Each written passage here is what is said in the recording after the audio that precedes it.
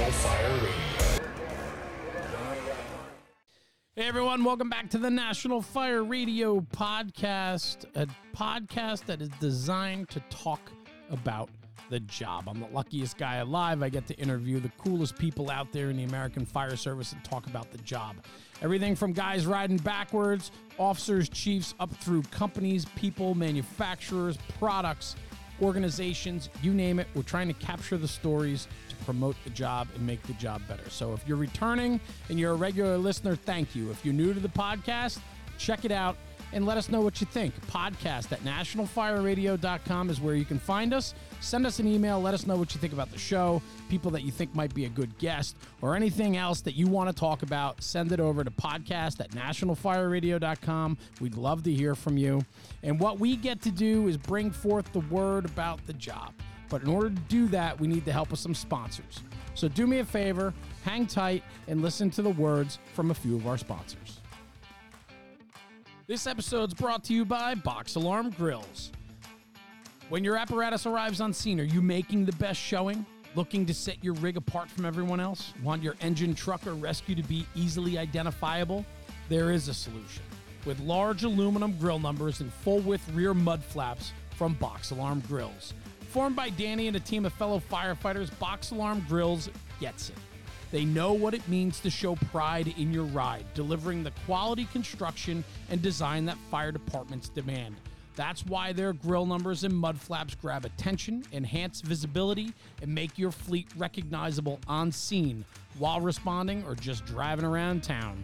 Built in the USA by a family-owned business, Box Alarm Grills is quickly becoming the choice of fire companies, apparatus planners, and fire truck manufacturers with out-of-the-box or custom solutions. Check out functional, durable grill numbers and mud flaps from Box Alarm Grills today at boxalarmgrills.com and on Facebook and Instagram. And like Danny and his crew like to say, add pride to your ride. Taylor's Tins. Taylor and his team have been manufacturing aluminum helmet fronts since 2017 with over 200,000 shields in the market. Taylor's Tins is a leader in the American Fire Service helmet front space.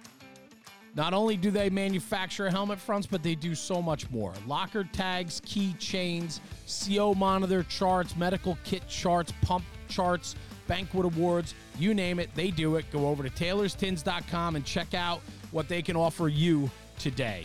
They've become a longtime sponsor and good friend of the National Fire Radio podcast, and because of that, they offer a promo code at checkout. So when you go to taylorstins.com, enter NFR Sent Me. That is NFR Sent Me, and you'll get 15% off your checked out order. It works on all stock items from taylorstins.com, including quick tins, license plates, locker tags, and much, much more. Exclusions do apply. This is a company that prides themselves on quality and customer service. From the inception, from your design to out the door, it's within 48 hours. Nobody else is doing that. They can't do that. 48 hours to get your shield out the door to you, to put it on your helmet, and get to the next job. Anyway, check out taylorstins.com. Again, that's taylorstins.com. Check out their latest offerings and use promo code NFR Sent Me. That's NFR Sent Me for 15% off on your checkout. And in the words of Taylor and his crew, stop burning up leather. Hey everyone, Jeremy, National Fire Radio. Welcome back to the podcast. Today is going to be a fun one. I got two fellas with me. We're recording on their equipment. This is our second try at this. We recorded a whole full-length episode back in February, and we had a little bit of a technical glitch, which then didn't make the audio that wonderful, and so we decided to redo it.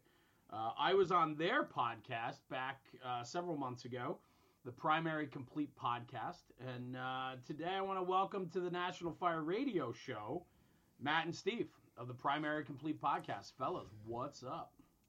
Jeremy, thanks for the invite. This is awesome. If we have a failure this time, I'm just going to draw my own cartoon and do a voiceover. I can't do another failure. That won't work.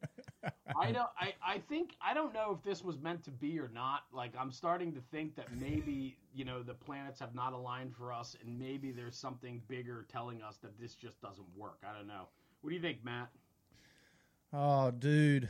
It's the last one was stressful. I'm sure you remember the text chain back and forth at all wee hours of the morning and whatnot. I've tried my best to dig inside and find audio from cameras in the studio, microphones that I may not have muted or however to try to make it work, and it was just complete garbage. So substandard, which is not something we're willing to sacrifice. Neither are you. So it's great to have the opportunity to come back. Yeah, I think the one thing that a lot of people don't understand, right? And like, you guys have amassed quite the community and following of your own podcast as well as we do on ours. And so people really don't understand the work that goes in on the behind the scenes. I mean, it's easy to record for an hour because it's basically just a conversation. And it's easy for us to just chat with people, capture their story, have some laughs, share some deep stuff, and then we say goodbye and we part ways. And for the listener, that's exactly what they do. They join us for that narrative, that journey. They start on the intro, they listen, we ramp up, we ramp down, we come down on the backside, the show ends, they tune to another podcast, jump out of the car, they're done. That's when the work really begins for us. So I guess my question to you up front is, how little did you guys know going into this? Yeah, little is correct. Because I know I didn't know jack shit, man. Yeah, I'm glad that I didn't know, because if I had a clue, I don't know that I would have. I probably still would have, but the bruises and the setbacks, I'm glad that I didn't know, because each one felt like if you solve this, then you'll be fine. You can move forward, but you can't. There's just another one that you have to solve. Yeah, it's tough. I'm glad I didn't know. Who takes the lead there on the tech stuff, Matt? As far as like on the editing side of things, you talking about the post-production stuff. Like, the way I see it, Matt, the way I see it is you guys hit end record, and Steve just puts down his headphones and walks out the door and says, Matt, I'll see you at the firehouse, and he leaves. And then I can tell, man, you're the guy stuck holding the bag. Dude, I can tell you, I have developed all kinds of slip discs and herniated discs from bearing the weight of this entire program. No, I'm kidding. That's absolutely not true. No, in the beginning, Steve handled all the technical side of things. So he was the one stuck in front of the computer and on the editing floor in the cutting room for hours and hours and hours. And then, just an unexpected life situation came up for him. His dad got super sick with COVID, and Steve and his father are, I don't even know how to describe their relationship. It's super special. So, just he didn't ask me or anything. I knew that it was the right thing to do. I basically told him. I don't even think I gave you the option, Steve. But I said, it was very polite, and I was so grateful. Yeah. I said, hey, dude, I know you got a lot going on with your pops. Why don't you let me take the editing and let me take all that stuff and basically do exactly how you just described. It's taxing enough to get you in the studio. I understand your time is needed elsewhere, but I appreciate the sacrifice. You come in, help host, and then I'll take it from there. No, I love that. And that's what a partnership is, no? Yeah, that's the way it should be. I'm grateful that we've never really had the tiff come up between us to where it was, you do more than I do or I do more than you do. It's never really been. I've never even had that thought in my mind. And I've been involved in several businesses in the past, and still am involved in several businesses. But I've had those feelings in other businesses. But for some reason, I don't know if it's just the genuine feel of our show or what it is, that we know it's just right. What we're doing is right. That's just never been a feeling for me, ever. I think a lot of that too. I mean, the genuine feeling, as you say, it's you guys are doing something that you're passionate about, right? Like you're sitting back and enjoying. You guys started this because you wanted to, right? It wasn't, some businesses are built out of necessity. Some businesses are built with the mighty dollar as the driver, right? You need to do better. I'm not making enough in the firehouse. I'm not making enough in my regular job. So I need a second source of income. And so there's a little bit more pressure on when you need to bring in that second revenue stream to offset your income. A project like this, and correct me if I'm wrong, this was more of a passion project for you guys, no? 100%. Yeah. Do you want to speak on that or you want me to go? Yeah. It's actually the opposite of the financial gain. It bled finances, but it was yeah, it was a feeling that we had to do something. Like, it's just the path we were on had to change. We had to figure out a way to help in the realm of mental health, and we didn't want to beat that drum too hard, but it was so important to us, and we just threw all the money in, and we bought all the equipment without any knowledge of how to do it, and just hoped that we would figure it out along the way. Yeah. You know, sometimes that's how we learn best, right? Is when you just jump in both feet. Yeah. Yeah, I mean, we're firemen. I mean, we're not only visual learners for the most part, but that's exactly how we tend to learn best from mistakes. You've had several very influential folks on your podcast, that I listen to regularly, free plug, and they continuously talk about their mistakes. I mean, and it seems to be the fluid thing throughout the fire service. At least the personality type of the person in the fire service is being able to be in an environment where it's safe to fail. That seems to be the best way we learn instruction-wise. Does that make sense? It does, but I think it's a very careful conversation, right? Because, as much as we hear people talk about, like, it's okay to make mistakes, yes, it's okay to make mistakes when it's something unpredictable or something that was kind of out of your control. I think the fine balance of this conversation has to be something along the lines of, if it's something you can prepare for and something you should know, right? And you have done everything in your power to read up and do it physically, to be in a position that when called upon to act in such a way, you can perform. Now, we could always be better. We could always maybe do it a little smoother or a little faster or whatever that is.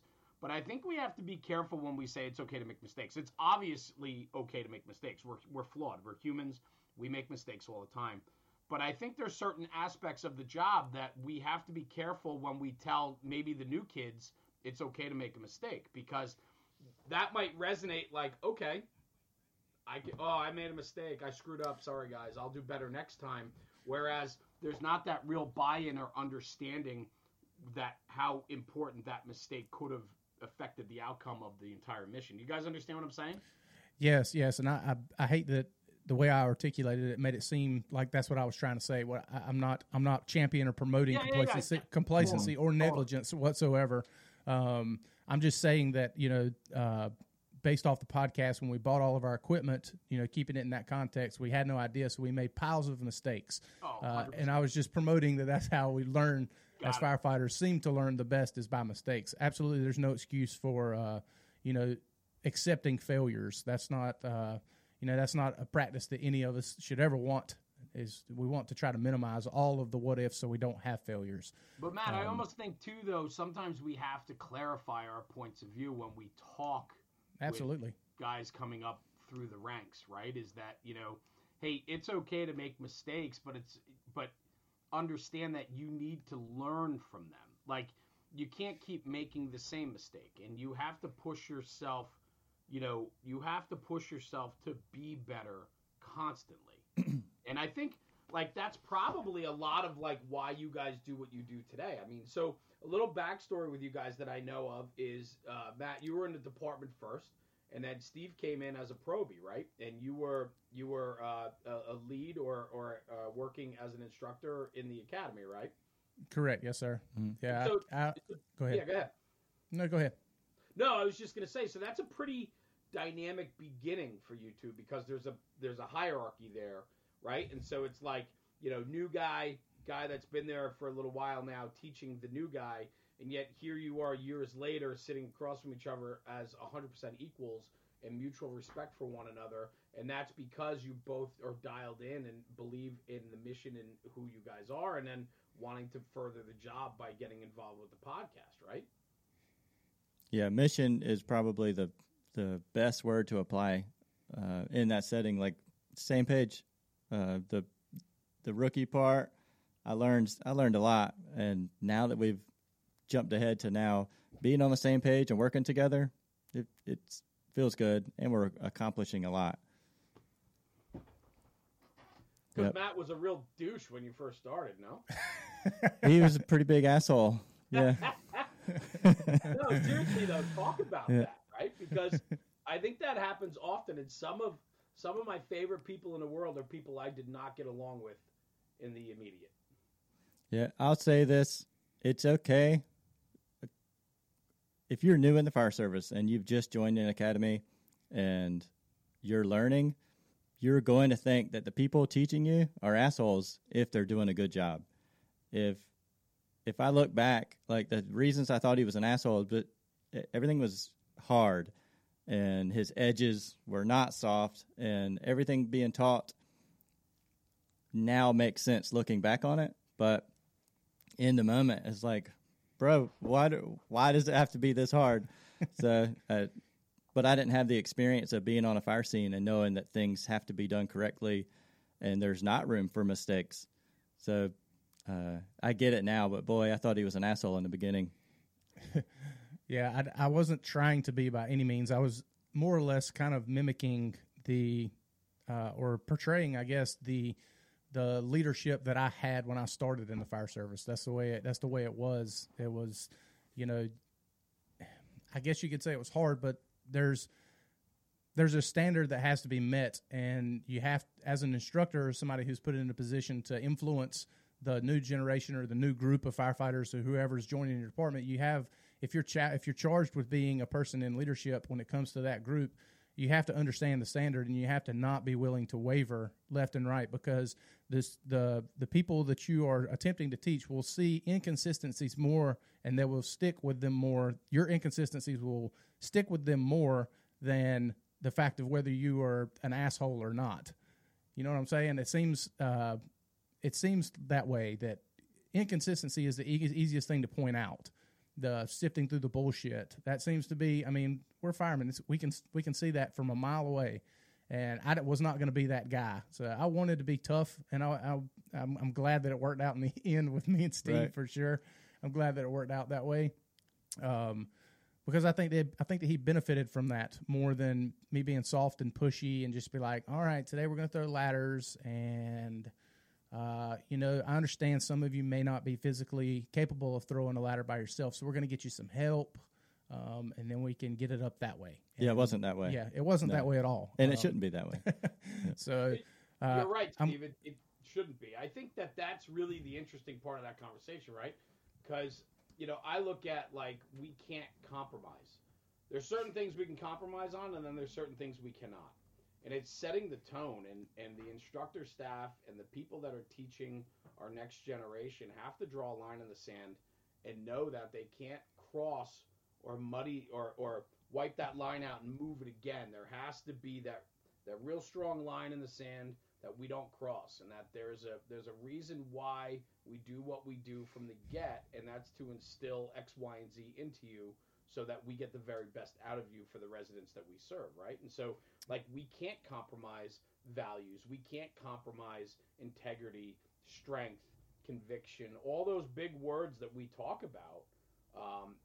And Matt, kudos to you, because I think we are getting softer as we're moving forward. And, I'm not saying instructor staffs are, but I think expectations of guys in the firehouse, expectations of the delivery of services, I hear it all the time that, it's the kinder, gentler fire department, and I'm wondering what that truly looks like. I've got a theory, and I want to preference this theory based that it is 100% my opinion, obviously, and I'm not saying this the way it is by any means, but I'm just speaking for our own little hole in the world down here in North Carolina. It seems like the priority has somewhat shifted, that it's gone from public service to public perception. So now the delivery that we're providing and the service that we are expected to provide is being wavered on what it looks like when we come off the truck. The personnel, the faces, and we can deep dive into the diversity conversation if you want to, but are there enough females in the department? Is there enough people of race in the department? Are you diverse? And that has become more important than the quality of employee and the quality of training and the quality of standard that we're willing to put into the new people. It's less important that they can do the job that we all know is so important, and it's more important that they're perceived as we're all equal. or I'm not saying that to be negative that we're all equal, but I think you know what I'm saying. I think I know exactly what you're saying, and I couldn't agree with you more. And I don't think that that's just your theory from a small little town. And that is everything across the board. I think we worry so much about perception today and how we're perceived by the public, town hall, what the visuals look like, and the visuals have compromised the job. See, the thing is that when you politicize what we do, whether career or volunteer, it doesn't matter too. It's the fire service, right? We have one job, right? And that job is to provide life safety and protection for the residents and their belongings, right? And that's it. The people that we serve. We don't care.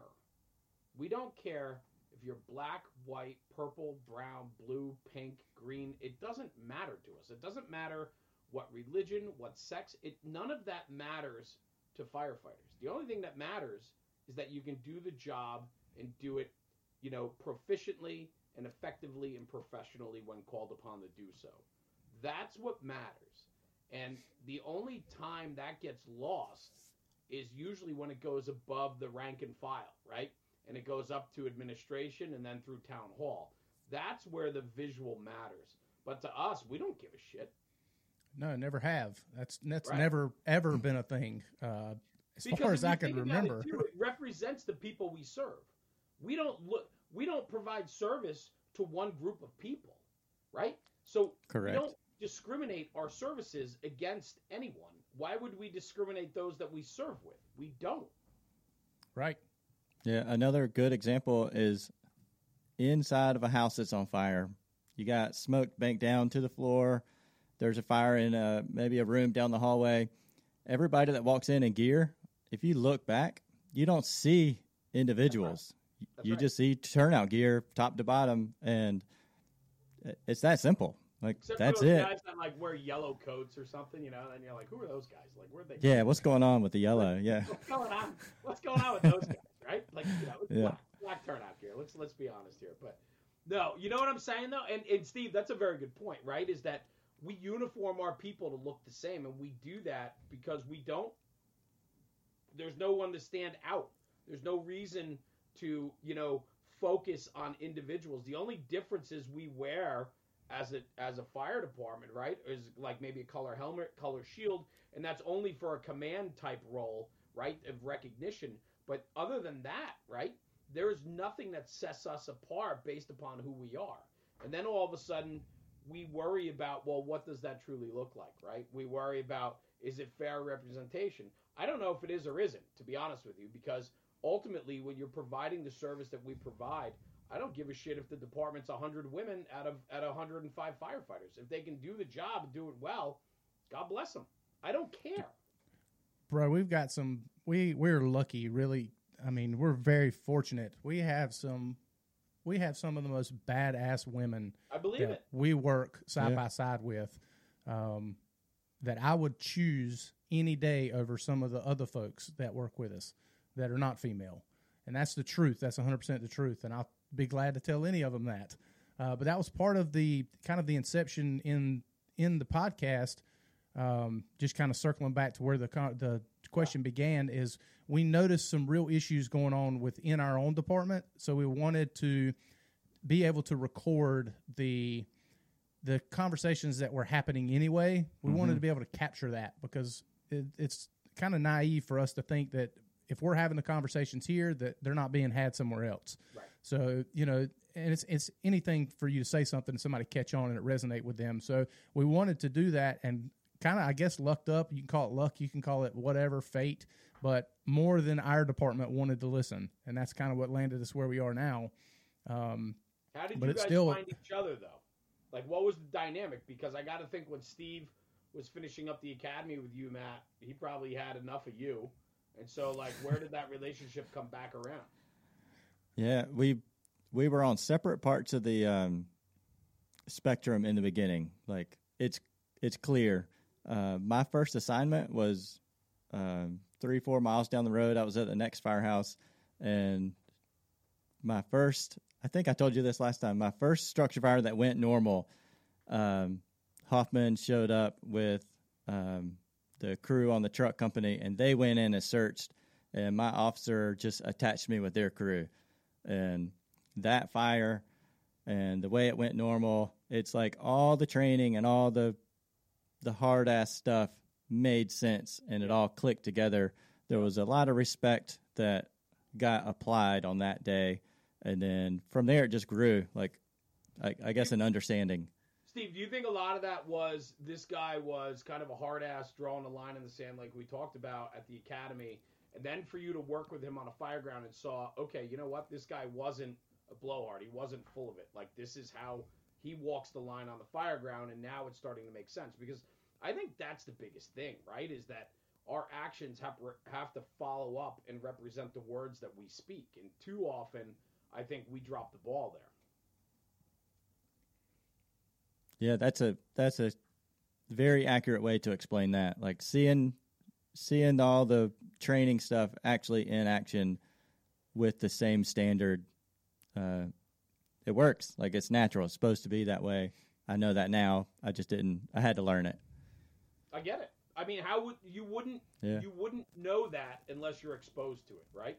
And that's like, I know, like, some of the podcasts I've done, some of the guests I've talked to, you know, out of the academy, they go to a shitty firehouse and they don't know any better, right? Because they come out of the academy, they go to this firehouse, and this is the culture in that company, and they don't recognize that it's any different anywhere else until all of a sudden they see it.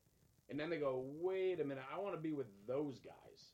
Mm-hmm. And then, you know, and then there's that trickle down, and that's how you start to find yourself through your career. But I often wonder how many people leave this job prematurely because they got exposed to shitty people from the get.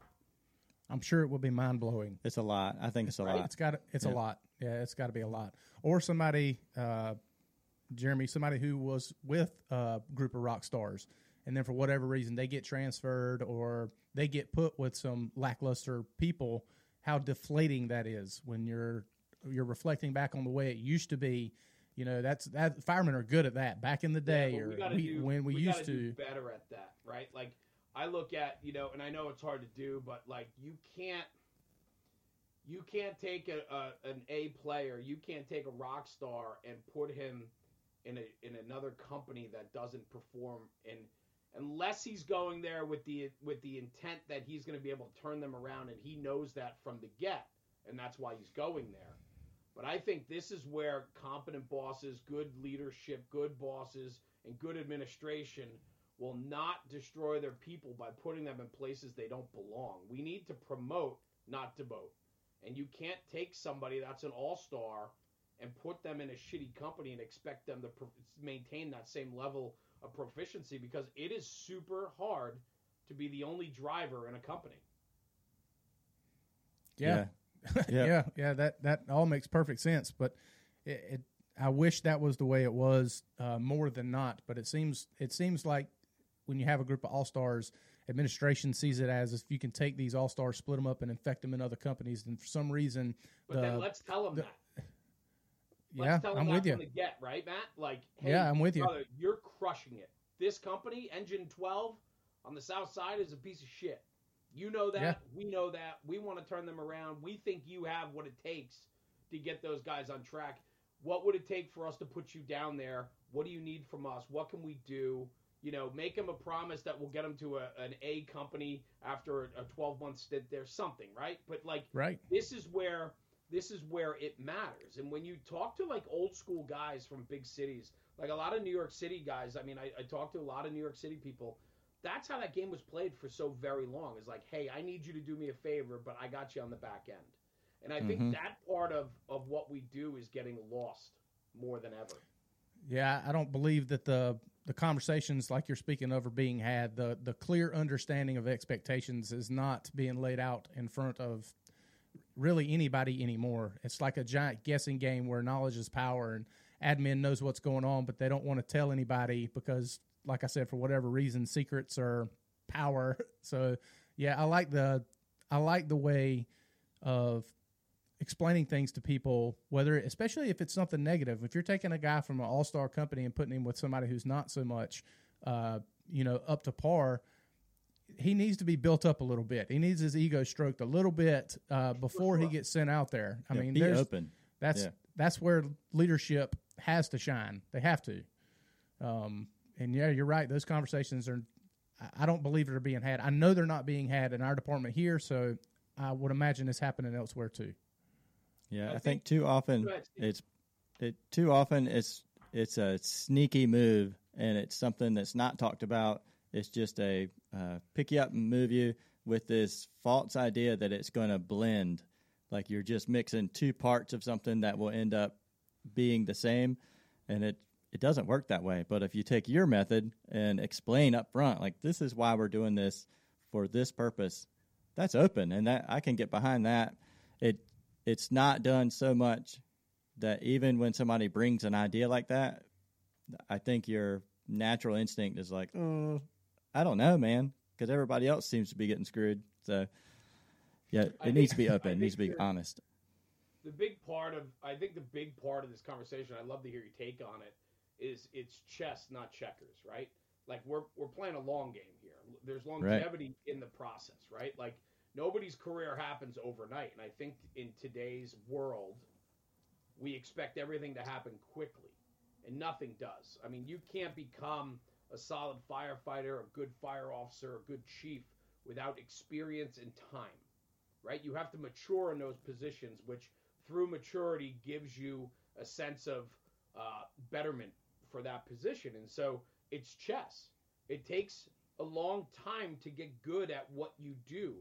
When you talk to firefighters in very busy departments, and they talk about like their different riding positions, and you talk about a roof firefighter versus the forcible entry firefighter versus the chauffeur, right? And all these applications on the fire ground, all these positions. It's nice to circle through them to get a taste of all of them, but the roof fireman doesn't become an incredible firefighter in the roof position without doing it time and time and time again. Agreed. I think I'm picking up what you're putting down here as far as our take on it. I hope so. I'm laying it out pretty thick. Yeah. I think I'm picking up what you're putting down here. The I love it. now the approach of leaving people in specialized areas when you find out what they're good at and leaving them alone and allowing them to flourish and be better at that position, that is real. I mean, that's a very real thing, and you can't expect somebody who's scared of heights to be good on a ladder company. But oftentimes they get put there, for whatever reason, and then you're not passionate about. Hit me. The reason is because he's a weak leader. The boss is a weak leader, and he wants somebody to look weaker than him. People that aren't available to believe in their own conviction, meaning we have uneducated, unskilled people in leadership positions today that haven't done the job themselves or are not proficient and confident in those jobs. And so what they want to do is belittle or tear down the guys below them instead of promoting them, right? They're not looking for the strong skills, because if I promote that guy because he's really good at something, he's potentially going to show me up as the boss. These are insecure people. And that is where I think we're struggling. Matt, to your point, we want to find people that are good at what they do, put them in those places, and let them excel. Let them go, because ultimately a confident leader wants better people. Like for me, I want everyone around me in my personal life, in my business, in the firehouse, I want everybody to pass me up.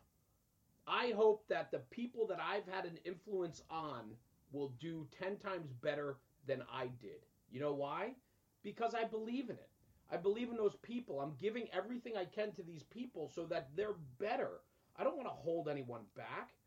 Poor leaders, poor management, insecure people do not push and promote people below them. They just can't do it. Yeah, we had Corley Moore on our show not too terribly long ago, and that was one of the things that I never heard of him. I feel like that's not true. Yeah. Sorry. Yeah, if you're not listening to the scrap, you definitely should. Free plug. You're welcome, him Corley. on my show. Thank God I'm the one. We gotta beat that out. No, I'm kidding. Corley's a dear friend, man. I talk to him. I wish I talked to him more than I do, but he is really changing the game in what he's doing too. He's absolutely phenomenal at what he does. But go ahead, brother. Yeah, that's fine. one of the questions I think that Steve posed to him was the idea. It's in a nutshell what you just said.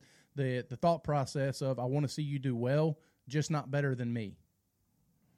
And I'm willing to promote you up until the point, and I'm willing to build you up to the point where we become equal. But I'm stopping after that.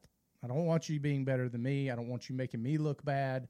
And yeah, that's also a real mentality. And I think personally, my belief again, my opinion is it's comes with these officers that we like to coin as seasoned, but have fell in the place of what I have done. Look at my past accomplishments, not what am I doing now. That was one of the things that the fire chief, what was his name? Freeman.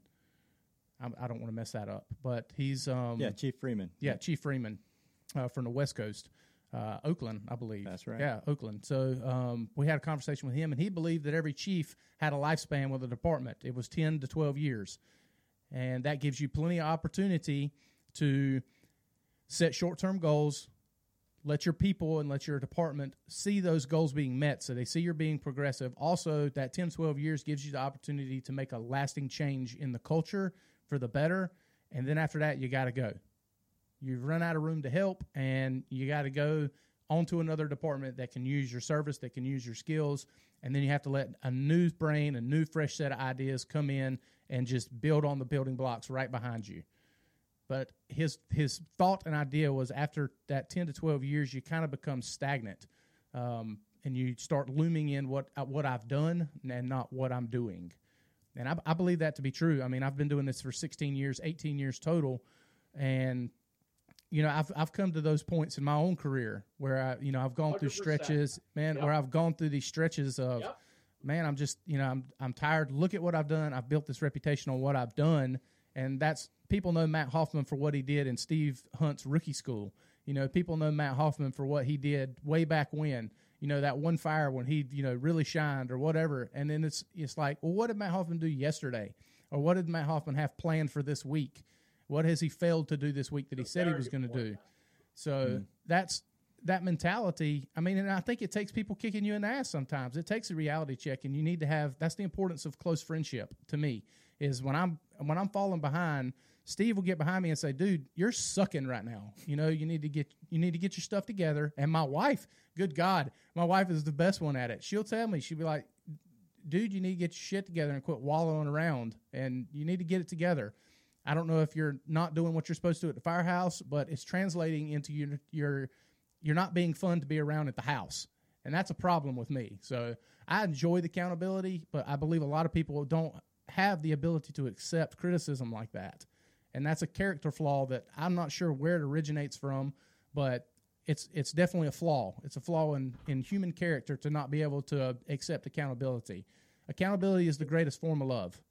It's hard. It's super hard, right? It's super hard to put the focus on yourself and realize that you're dropping the ball or you're not, pushing yourself ahead because of whatever reasons, right? I think accountability is one of the hardest aspects in life, is accepting responsibility for who you are, your actions, your words, and following through on it. I agree with Matt. All of that I agree. And I find myself too, you really made me sit back and think for a second. Like a lot of times on the podcast when I'm talking to people, like, I've been doing this for 28 years now. And it's like, all right, great. But what does that truly mean? Right? Like, what did I do yesterday? Right? What did I do, the day before that? What am I going to do next week? Like, that matters. I really like how you put that, brother. That was really good. I enjoyed that. Appreciate Steve, it. what are your thoughts, man? There's a darker side to that. I want to see you do well, just not better than me. Like you were saying, that the not wanting to let people promote around you or not wanting to have a rock star on your crew because they'll make you look bad. That's saying the quiet part out loud. Like that's a cancer in the fire service, that a boss will want people around that won't make him look bad. I don't know how to fix that. I don't know what ingredient to throw in, but if you're doing that, don't do it. This episode of the podcast is brought to you by Anderson Rescue Solutions. Anderson Rescue Solutions was founded in 2016 by former Philadelphia firefighter Tim Anderson. As an urban firefighter and rescue specialist, Tim found that the equipment available to him lacked the usability and practicality in complex, high-stress environments that rescuers often found themselves in. To combat this, he developed products based on his own experiences in the field, creating innovative, efficient gear designed to thrive in reality. The multi-loop rescue strap is a perfect example of one of these products. Made in America, this patented tool is used for rapidly harnessing firefighters or civilians in the worst conditions. Every feature is fine-tuned to meet the needs of rescuers battling low visibility, low dexterity, and high stress. The multi-loop rescue strap has been used in numerous real-world rescues for both firefighters and civilians all across the country, and it is being increasingly adopted by fire, rescue, and tactical agencies as standard issue equipment. I carry one. I have carried one for many years. It is the most versatile strap out there. Check it out, the multi-loop rescue strap by Anderson Rescue Solutions. Tim Anderson, the owner and proprietor of Anderson Rescue Solutions, has become a dear friend. In fact, he's even been on the podcast several episodes ago. Dropped incredible information. He's super passionate about the fire service, about special operations, and he has built an incredible company, an incredible product. So because of our great relationship with Tim and Anderson Rescue Solutions, if you go to andersonrescue.com, you'll get 10% off if you use the promo code NFR2023. That's NFR2023 at checkout on andersonrescue.com. You'll get 10% off your order. And do me a favor, go over to their social media and check out Facebook, Instagram, and YouTube for weekly news, product info, and other content in regards to Anderson Rescue Solutions. This episode's brought to you by Flame Decon. Developed specifically for firefighter decon, Flame shampoo, body wash, and soaps reduce your risk of getting occupational cancer. Live fire testing shows that carcinogens on your skin after a fire are removed and undetectable after using Flame. Flame Decon has made a product that not only does its job and does it well, but that you'll enjoy using. They smell amazing. They make your skin and hair feel great. I will be an absolute witness to that. I have used the product. Tara and I have known each other for quite some time. She has sent us product. We have used it, and it does take that smell of soot and smoke off of you immediately following a shower. It makes a difference. You can find Flame Decon products at flamedecon.com and use promo code NFR for 15% off your first order. That's promo code NFR for 15% off your first order at flamedecon.com. And for departments that are interested in departmental orders, more than one or two pieces of product, you can reach out to Tara directly at tara@flamedecon.com. She's happy to entertain any inquiries that you have. And this made me think departments need to protect their own, and protecting our own is also after the fire. Chiefs, purchasing managers, look into Flame Decon as a way of protecting our firefighters in and out of the firehouse. So check out Flame Decon at flamedecon.com. Use promo code NFR for 15% off your first order. It's a challenge. It's a crazy cycle, I think, right? Because what's happening is we have bosses that are not promoting their people and holding their people back. And from that, and you know what? I shouldn't even say, we talk about bosses a lot. Oh, the boss. We have our own people. We have firefighters in this country that hold people back. We have firefighters that vilify other firefighters for wanting to do more and be better. I want to go to a conference this week, and you come back and you try to explain what you learned or teach, and you have guys pushing back on you. Oh, you're a fucking nerd. Like, what? Who cares? Like, we do it this way here. Like, not open-minded to promoting more, wanting more, right? And so we're doing it to ourselves. It's not just bosses. It's everyone. And I think what we need to really start looking at is how we treat one another. I think a lot of it comes down to, understanding that, one, we don't have all the answers. I never will. I like to think I do, and at times maybe that interferes with my judgment and decision-making, right? Because I think I know better than Matt Hoffman, right? But you know what? Maybe Matt Hoffman knows better than I do, but I didn't leave an open ear or have my eyes wide open to see that he might have done this once or twice more than I have, and maybe he's got a better idea of how to do this, right? That's where you have to have that internal conversation with yourself and say, like, hey, maybe I don't know it all. Maybe I need to hear more from this guy, and be willing to check your pride at the door for a half a second, or your inflated ego, right? Because ego, a lot of times, is just insecurity disguised, right? I heard that somewhere. Absolutely. And I think that is a really good way to put that. And ego gets in the way of a lot of it. But I do find this, too, that when push comes to shove, the guys with the ego and the guys with the loudest bark typically cannot follow it up. And I think, if anything, we need to tell each other and give each other an attaboy and say, you know what, keep going after that guy because he's got nothing. Don't let that guy with that bark, don't let that mutt bring you down, because, frankly, what you're doing far outweighs any benefits or contributions he's brought to the table. Yeah, I agree. I like your point there where you were speaking about how firefighters holding other firefighters back and whatnot. I can think of two extremely good examples of that right now, just in our department. I have two younger guys in the fire department. And what I mean by that is they're less than 5 years deep, and they are some absolute rock star go-getters. And they go to these conferences. I mean, they've been to Jonah Smith stuff, Steve Robinson stuff. They've been to all these people's stuff that are, I mean, they're geniuses when it comes to engine company tactics and stretching and all that kind of stuff, far better than I'll ever be. But they go to these conferences, and then, you know, they'll come back, and I'm lucky because they both work in my house. And I'll be like, cool, what'd you learn, and this and that, and just try to dissect their brain a little bit. And I'm like, that's awesome, dude. Let's go get with the training division and see if we can't get you guys out into the department and let you go work with these companies. Or at the very least, let's see if we can't get a film crew together and film some of these drills and stuff, and then we can put them out in our monthly training objectives. Let's do that. And there's always pushback with, no, I don't want to do that, because I don't want the people to be like, you know, who are you? You've been serving since breakfast. You know, what can you possibly know? This is the way that we've always done it. Why do we want to change things now? And that's real in our department. We have plenty of people like that. Everywhere. Yeah. So that's a great example. But I think that's a missed opportunity for us. You know, when you have these younger guys who are super hot, super hard charging, they're into the job, they're learning. Hungry. They're hungry. That's right. Great way to put it there. They're hungry. And then we take it and suppress them. Make them feel like they haven't earned their ability to articulate their information or disseminate their information that they've learned to the rest of the department because they haven't served long enough. Get out of here. I mean, that's silly to think that that you can only see through the optics of your own way of thinking and not be able to have a broader state of mind.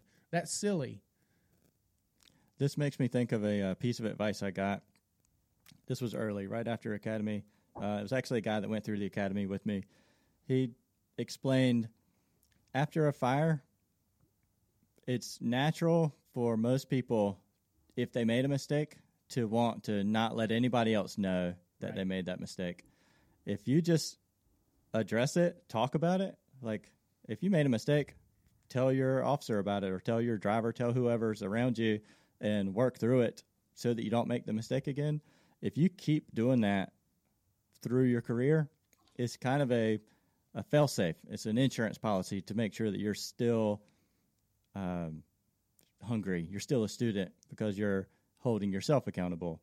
And maybe it'll help.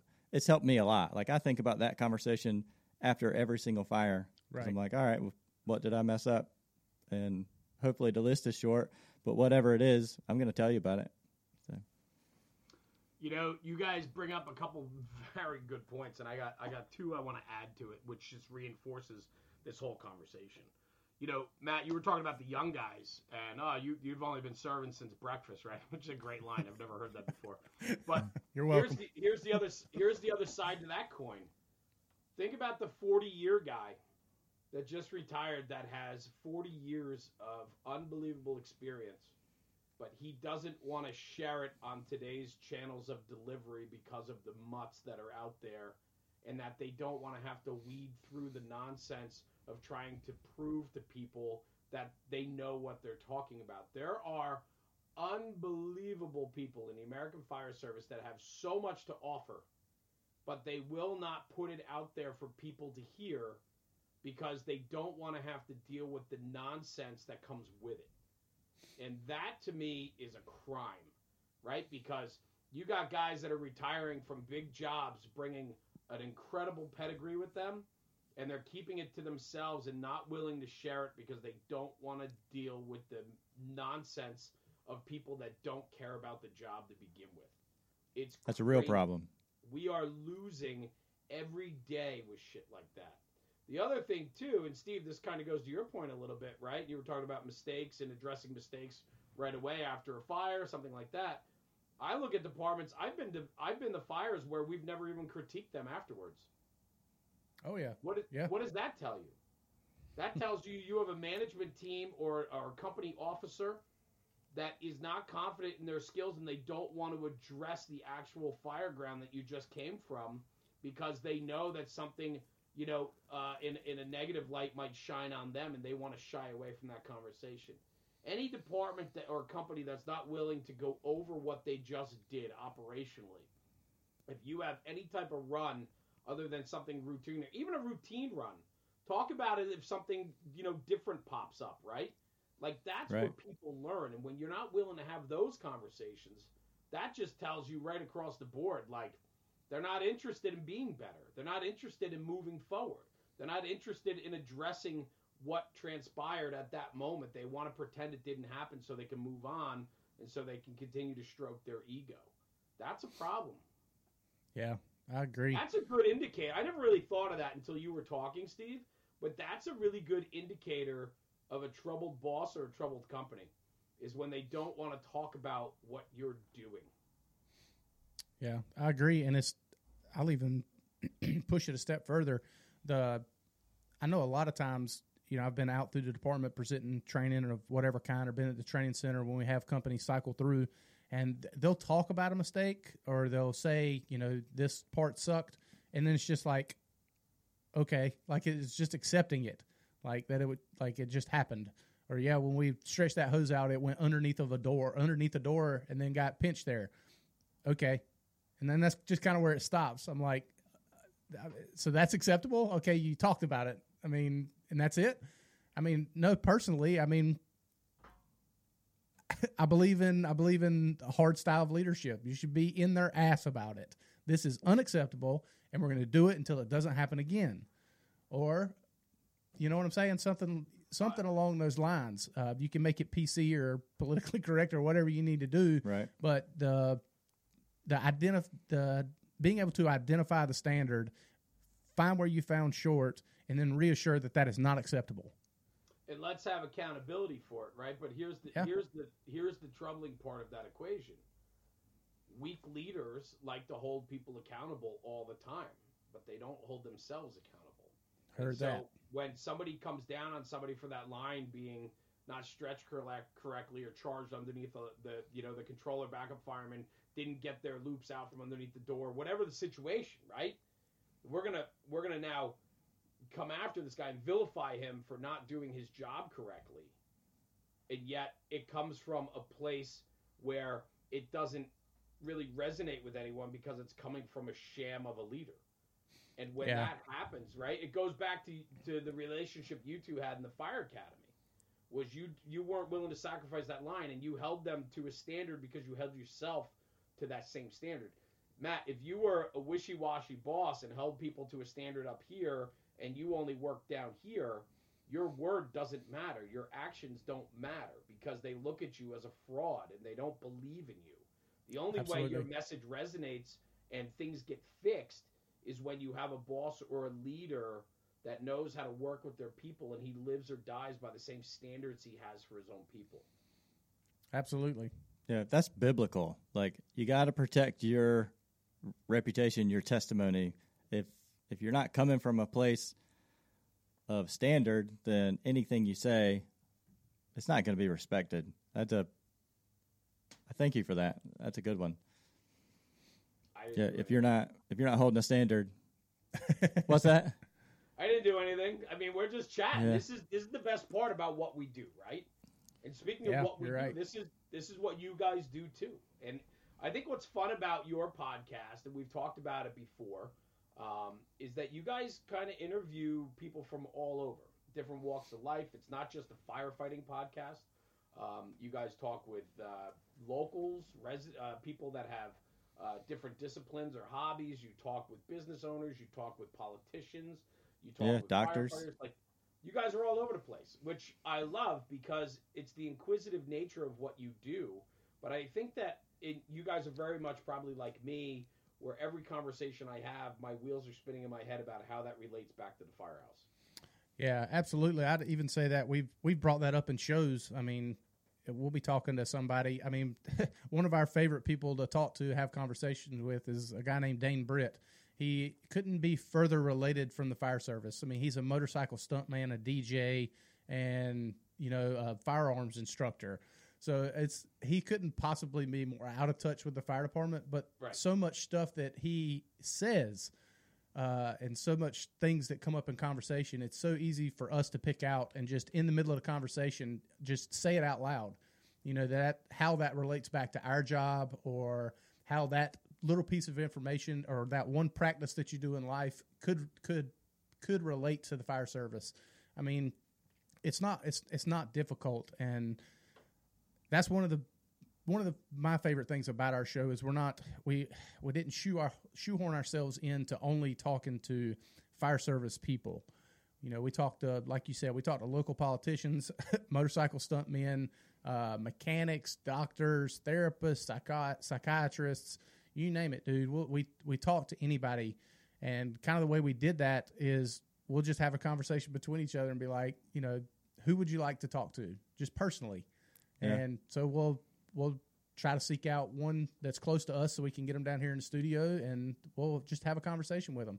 We've had some not so interesting conversations before. I mean, obviously, right? Everything's not a win. Yeah, that's everything's not a win-win all the time, but some of those we've dug some absolute gold out of. Somebody that we met for the first time sitting at this table. So yeah, it's really fun. And I like that because that's my style of listening. I don't always listen to firefighter podcasts. I'll listen to a national fire radio show coming into work one day, and then I'll listen to Joe Rogan talking to Brett Weinstein another day. I'm all over the. I barely listen to any Firematic, podcasts. Yeah. So I enjoy that about our show, that we didn't necessarily put ourselves, I guess, in a genre. I guess you could say we not really have one. We're just two dudes who like talking to people.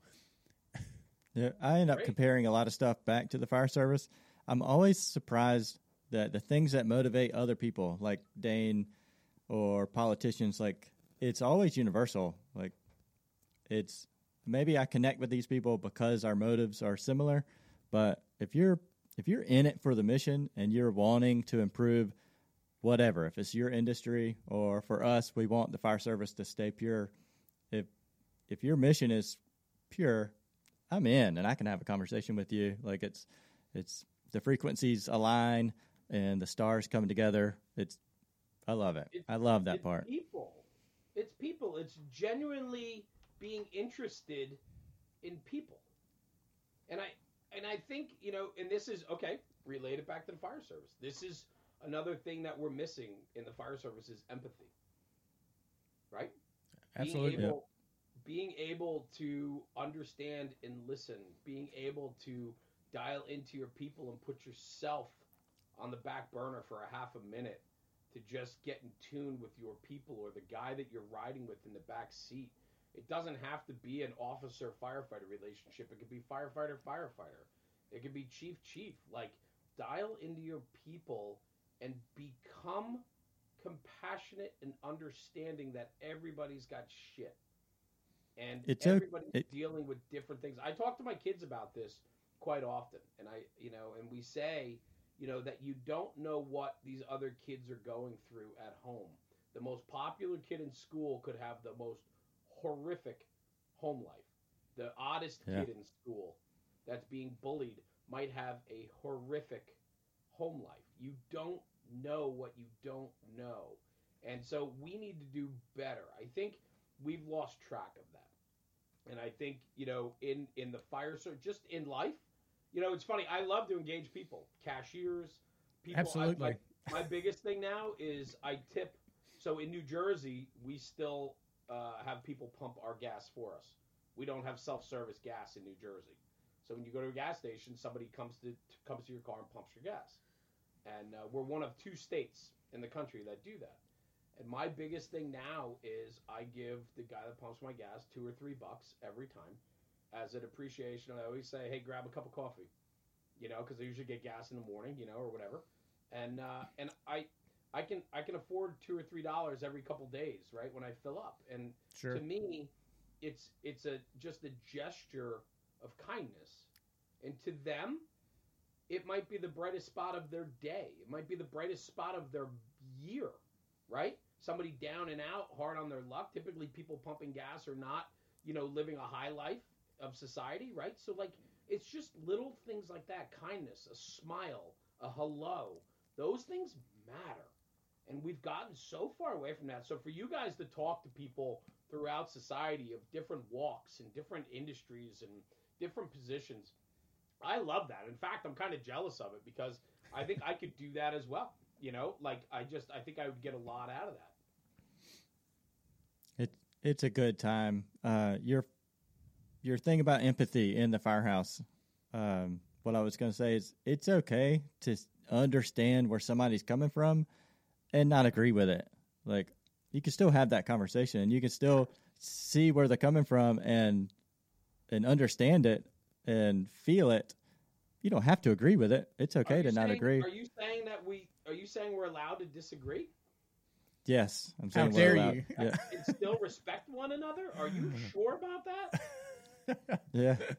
Yeah, that's one of the beautiful dynamics of mine and Steve's relationship. There is tons of stuff that we don't agree on by any means. Steve not even drives close. A Prius, voted for Hillary. I get it. Yeah. I can't believe he nailed me like that. That's crazy. Yeah. Steve, No, you know what? plenty That's like the second shot I took at you today. I apologize, Yeah. man. No, that's all right. I appreciate it. I'm going to turn it around and go after Matt now. Don't worry about it. Yeah, Bring good it. deal. Yeah. No, that's a lost art. Is being able to have conversations with people you don't agree with and still being able to have a hug at the end of it. That's great. A good friend of ours that we had on the show, Tony Cowden, he ran for U.S. House of Representatives here in North Carolina, but he has got some hard charging ideas when it comes to politics. And I just, sometimes when he's talking, he gets on his rants and his soapbox. I just kind of want to turn away and not be associated with it. And then I'm like, it's okay. It's okay. It's okay. We can, and we still have a big hug when we leave here, and it's okay. Or I'll disagree with him on air. I think that's okay. That's a missing thing too, is we don't see people disagree, in a sense that couldn't be considered fighting. Yeah. Look at your relationship with your spouse, for an example. Is every time you disagree with them, is it a fight, what you would consider a fight? Probably not, or maybe it is. And if that's the case, you probably should both work on communication. Right. But, just showing that you can disagree and it not be hostile, or I don't want to say violent because it rarely ever gets violent, but it doesn't have to be hostile and standoffish. It's just two people having, disagreeing on whatever the point may be. And you can still be okay after it. We all are cut from different cloths, and we all come from different backgrounds, and so there's no way that one agenda or one point of view will ever be, the way. And so people have to understand that. And when we lose sight of that, that's where we go down a very dangerous path, a very dangerous road where you believe, and we've created and fostered an environment where, not just the firehouse, but in society, where it's your way or no way. And, and I think this kind of brings it back to the early on conversation about being able to sit back and recognize that maybe somebody else knows something a little bit more than you do, right? I don't pretend to be an accountant or a lawyer or a car mechanic, right? So why do we do that with everything else in life, right? If I was so smart and good at everything I did, I would change my own oil, fix my own brakes, and things like that, but I don't, right? And so Right. you believe that somebody else knows something more than you. So why don't we allow that in political conversations, in conversations about other aspects of life? We need to be a little more open-minded and at least listen to both sides. I think part of the problem too, though, is you don't know the angle of both sides, meaning is it factual, is it truthful, and Sure. everything coming to the table. Can you really form an independent opinion anymore? I don't know. Yeah, that's a tough one. That's a Yeah, it's almost like you need to vet their motives before you have the conversation. Yeah. Well, that's it. Yeah. Right? So it's like vetting the vetter. How do you do that? Right? Yeah. So Yeah, it's tough. I think ultimately for me, like what's important is you don't sacrifice your own morals, ethics, and values. And as long as you know where you come from and what is right, what is wrong, what you're willing to compromise on, and where you're willing to draw that hard line, as long as you have those conversations with yourself and then follow through on them. And Matt, that goes to the conversation about at the academy, not wavering, not willing to compromise, right? Like, as long as you have that conversation with yourself and you know where you stand, I don't think you have a lot of conflict in your own life then, because you believe in your position. And I think that that's important. Agree.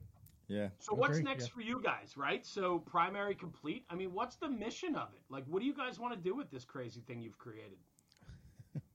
Well, I think we've hit a lot around it so far. Yeah, I mean, our mantra or whatever is "Make conversation great again." It's kind of our little slogan or our catchphrase, I love it. and it's just that normalizing conversation. Like I said, a lot of things that we've already spoke about, being able to disagree, being able to relate with somebody in a different walk of life, and be able to understand that they, even though they're not in the fire service, they still can add value. So just bringing those things to light. As far as where to go from here, you're talking about that overwhelming generosity that we were talking about. Have you ever seen those clips on like social media where they'll ask somebody for $1 and then the person will give them $1 and then they end up being like, "Thank you, I just want to see if you give me $1," and then they give them like $1,000 or they give them something else. It's over the top. That is. I don't know how to parallel the two universes when it comes to what we want to do here at Primary Complete, but it looks like that. I want, to be ridiculously generous with time and resources and everything else to be able to excel this fire service. It's awesome. Yeah. It's great. Everything gets better with conversation. Like the fire service improves, mental health improves. It's having genuine conversations around the kitchen table, around a podcast table, just talking and get the ideas out. Because sometimes I'll say a dumb idea, but at least now I said it and I heard that it's stupid, and Hoffman will point out that it's dumb, and now I don't carry around that dumb idea anymore. So conversation makes everything better. I love it. And you guys are doing a very good job at it. And, it's fun to watch the back and forth between you two. Matt, you said it before that, this is a guy, Steve is a guy that you haven't had any of those weird feelings typically when we do partnership projects and things like that. And I think that matters, right? And so, ultimately there's this relationship and this back and forth between you two that I think fairly represents exactly what you guys are talking about. Thank you. Yeah, that's Awesome. a compliment. I Awesome. appreciate it. Cool. I love it. So, what's you next? got to get out of town, don't you? I do. We're under a time crunch, but I want to push you a little bit. And I think we talked about this last time we talked. Okay. I like to push people that I respect and like, and I think what you guys are doing is very good. And so I always like to challenge people a little bit and push them a little bit more to get out of their comfort zone a little bit more, or to recognize what you guys bring to the table. And I think you can do more. And I think that you guys need to start getting out there a little bit more. I think you need to get to some conferences. I think you need to set up and start sharing a good word. And I would challenge you to cold call a couple of these conferences and see if they'll let you come and hang, because I think you guys bring a lot to the table and it can be a lot of fun. And I firmly believe, I always sign off every episode saying, talk about the job, because when we talk about the job, we make the job better.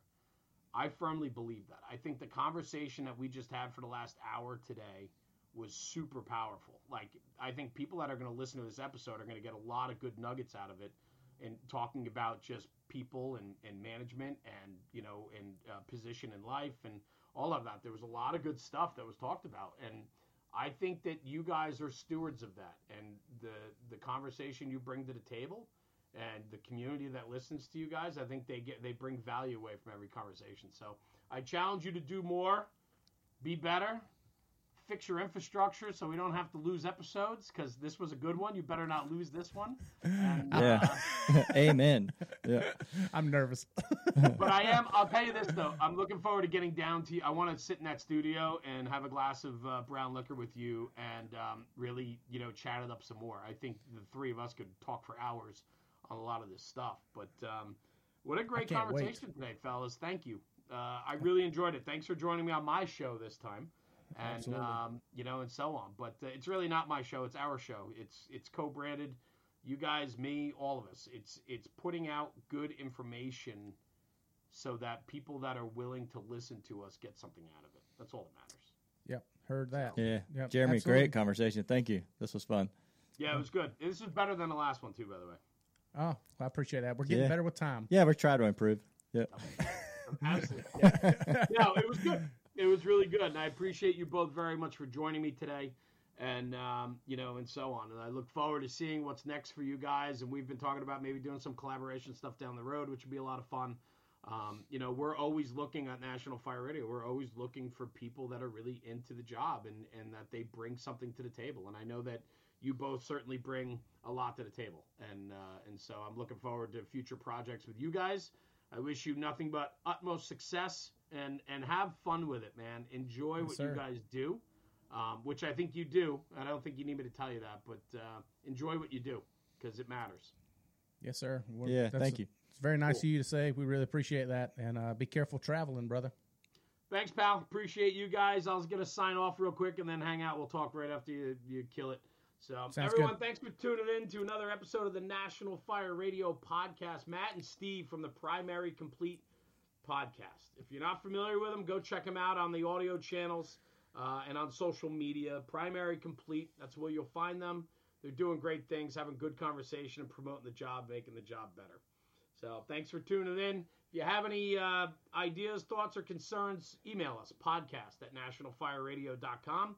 You'll grab me. I'm the guy that answers that. So if you have anything you want to talk about, send it over there. And in the meantime, take this conversation, take it back to the kitchen table and talk about it. Because when we talk about the job, we're making the job better. Anyway, thanks for tuning in. We'll see you at the next one. Jeremy, National Fire Radio.